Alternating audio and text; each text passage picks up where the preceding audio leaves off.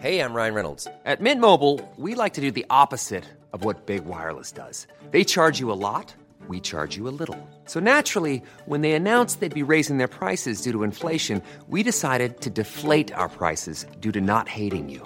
That's right. We're cutting the price of Mint Unlimited from $30 a month to just $15 a month. Give it a try at mintmobile.com/switch. $45 up front for 3 months plus taxes and fees. Promo rate for new customers for limited time. Unlimited more than 40 gigabytes per month. Slows full terms at mintmobile.com.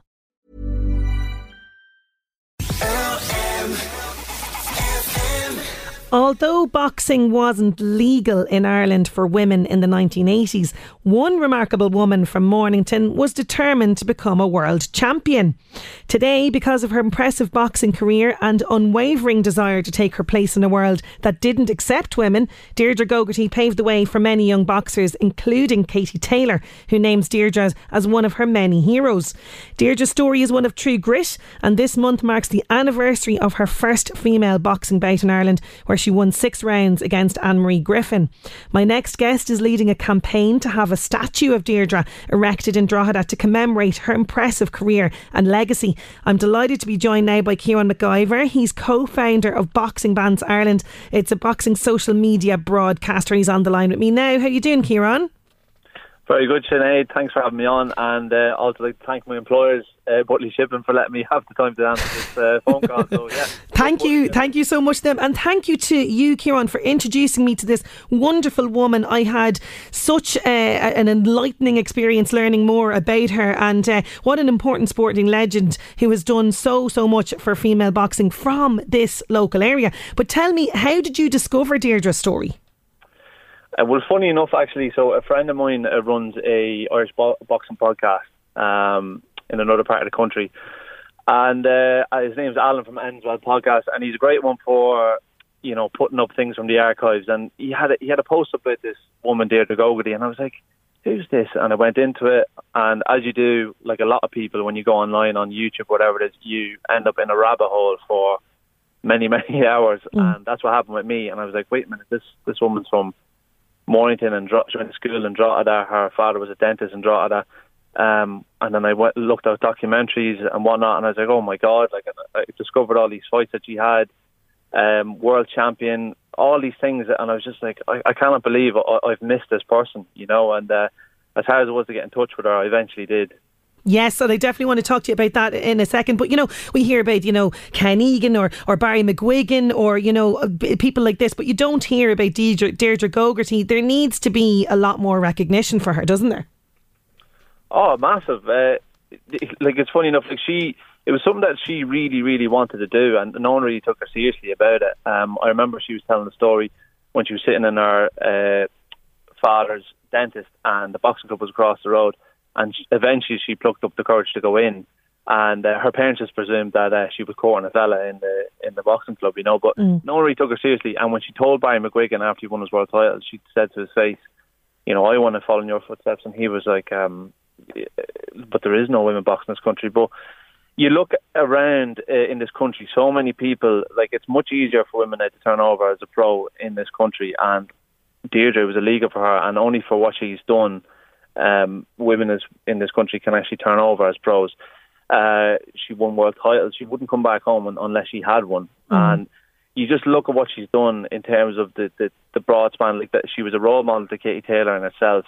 Katie probably, I would say Katie still would have achieved what she had of, but she wouldn't have seen it. Maybe she wouldn't have got as far without the boundaries that Deirdre had set out. And Deirdre, really locally, if you look at it, like, we've people from this town, like Sox Byrne won a bronze medal, and Deirdre is our first professional boxer from this town, and our first and only legitimate world champion, you know. I know, it's fantastic, and no recognition, but we're slowly but surely changing this. But tell me about the boxing scene at the time, just to give us an idea of the enormous struggle that Deirdre was facing. Like, to say that it was completely illegal for women to enter this sport is just kind of mind-blowing to say that today in 2021, isn't it? Yeah, like, obviously it was different times back then. It was the late 80s, early 90s, and she wanted to do it, but she didn't want to tell anyone in case someone, you know, tried to prevent her doing it, and so she had to kind of keep it to herself. She had a boxing bag kind of tied up in her closet, and she'd open it every so often and punch it and close it. And Deirdre, eventually went around amateur boxing gyms, and a lot of people turned away and said, no, like, women aren't allowed box here. We're not going to do it. Eventually someone took her in, and it was tough for her because she had to spar men all the time, every day, and eventually it probably made her better in the end, but it was very tough for her. But it took her 4 years till she got her first fight in this country, like 4 years. They were even trying to get exhibition sparring as well with another woman. Like, it was just, she couldn't get anything. And she was just kind of told when to she give was it trying up, to get her probably. licenses Yeah. and stuff, that, why bother? Don't even try, apply for it. And just, as I mentioned in the introduction, just true grit and determination has spurred her forward. And, you mentioned the fight, and this is momentous because this month is 30 years since that illegal fight, can we just say, took place. Tell me about that.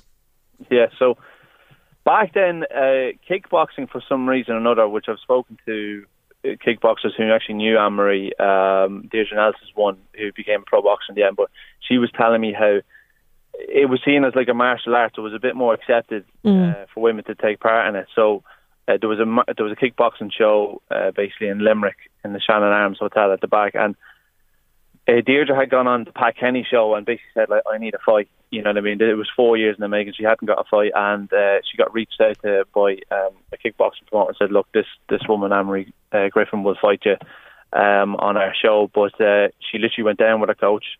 She made sure that no one knew about it because she was so terrified of the fight getting pulled or someone finding out about it.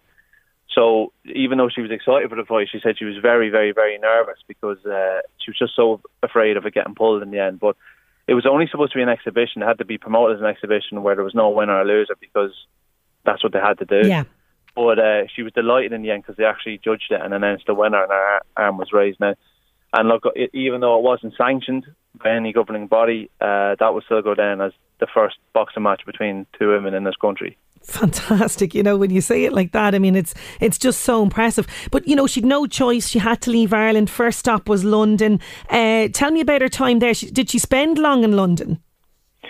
No, like, she as far as I understand now, she was still training here, but she had about 4 fights. But, back then, the depth in women's boxing, now there's so many more that are pro, but back then the depth was very small.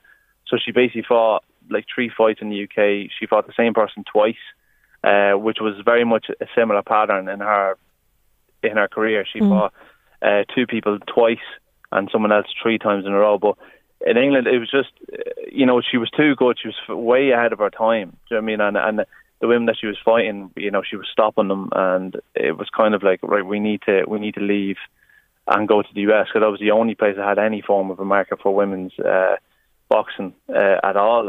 And basically she was allowed to go over on a favour from her manager to Bo Wilford.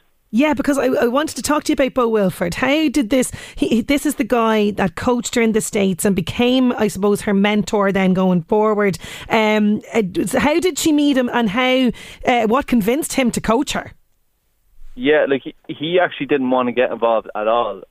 He didn't want any part of it, but he was very much a man of principle, and he owed a favour to a manager. So basically, he said, right, okay, I'll give it a try. So funny enough, that fight that happened in Limerick, he watched the tapes for that, and he was actually quite impressed, and he took her over, and so he was a man of integrity, but he put her in with Kenny Vice, who was a former world champion. He was training at gym. She came over. It was a warehouse, so she was nearly in tears. She was like, "Oh my God, I've travelled all this way for this," And he says, "Look, you get used to it." And she sparred Kenny Vice, who was a former world champion, tough guy. And she could spar a match with him, and apparently that was kind of what sold Bo Wilford on taking her on in the end.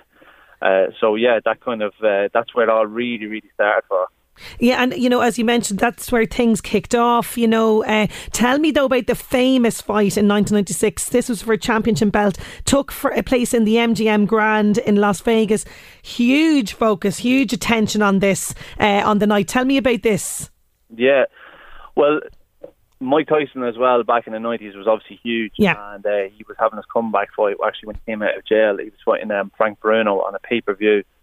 And millions would watch it. But the fight didn't really, between Frank and Mike, didn't really end up being what people thought it would be. And funny enough, Christy ended up fighting Deirdre on the undercard. And people were kind of thinking, this pay-per-view, like 2 women fighting, like... Yeah. Who's going to watch that? And on a huge stage, MGM Grand, Vegas, as you mentioned, Tyson. Yeah. This is his comeback. What a better platform for her, Yeah, and the people don't actually recognise there was 20 pounds in the difference between Deirdre and Christy Martin because there was no weight classes for women back then. Okay. So basically, the board, like the Nevada and the Nevada State Athletic Commission, just basically had to say, look, there's no weight classes, but you're going to have to be closer on weight than this. And Deirdre, when she was weighing in, she did everything, every trick in the book, putting weights in her clothes and stuff to try to get her weight up, and it ended up going ahead. But she was just fearless in that way. And a lot of people said, like, Christy Martin is going to blow you out of the water. Christy Martin was like the golden child of women's boxing. Like, she was the person who was basically bearing the flag for her, and she was allowed to fight on so many men's shows. And people just thought Deirdre was going to get blown out of the water. But Deirdre and Christy both knew how good they were and how much skill they had, but the world didn't know it. And it wasn't until they had that fight. Like, it was a brilliant fight for anyone. It's a brilliant fight. If people should watch this, and I wouldn't normally be kind of somebody that would sit down and watch boxing, but this is tremendous to watch. I highly recommend people seek it out. You can get it on YouTube, can't you? Yeah. You can get it. It's only 6 rounds, but you can get it on YouTube, no problem. And as well as that, it highlighted the skill that was there, and also their ability to fight. Because there was moments where they really had to fight it out in the inside with each other, and they showed that the true great.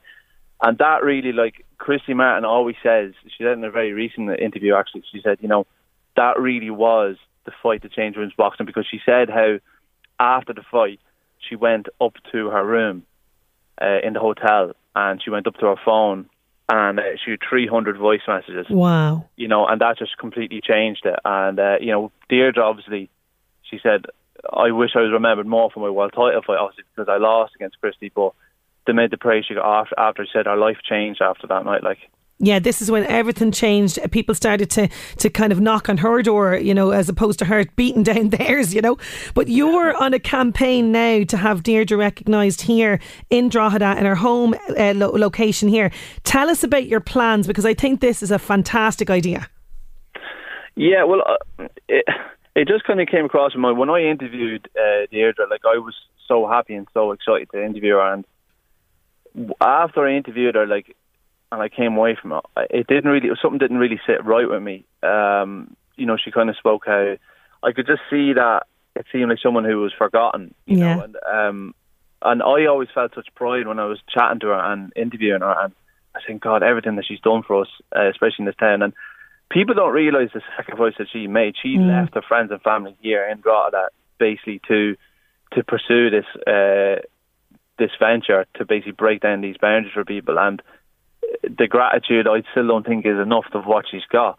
And then I look in the town, so we've got 2 statues there of Joe Mara and Sox Byrne, who, by the way, are phenomenal athletes. But then Sox has his bronze medal from the Olympics, and you can't tell me that Deirdre's world title doesn't mark up to that as well. Of course. As well as that being the first in this country, the first world title for a woman. And on top of that, the battles that she fought outside the ring as well. For me, I just think it'd be great for the town. It would bring great attention to the town for the right reasons. If you can imagine, even the TV coming down for the unveiling, Deirdre herself said she would come for it. Oh, that'd be fantastic. And even people like Katie Taylor, I'm sure would come and watch it as well. Come to it. So yeah, because I have to mention her, because she and there's a brilliant documentary about Deirdre and about the 1996 fight that we were talking about.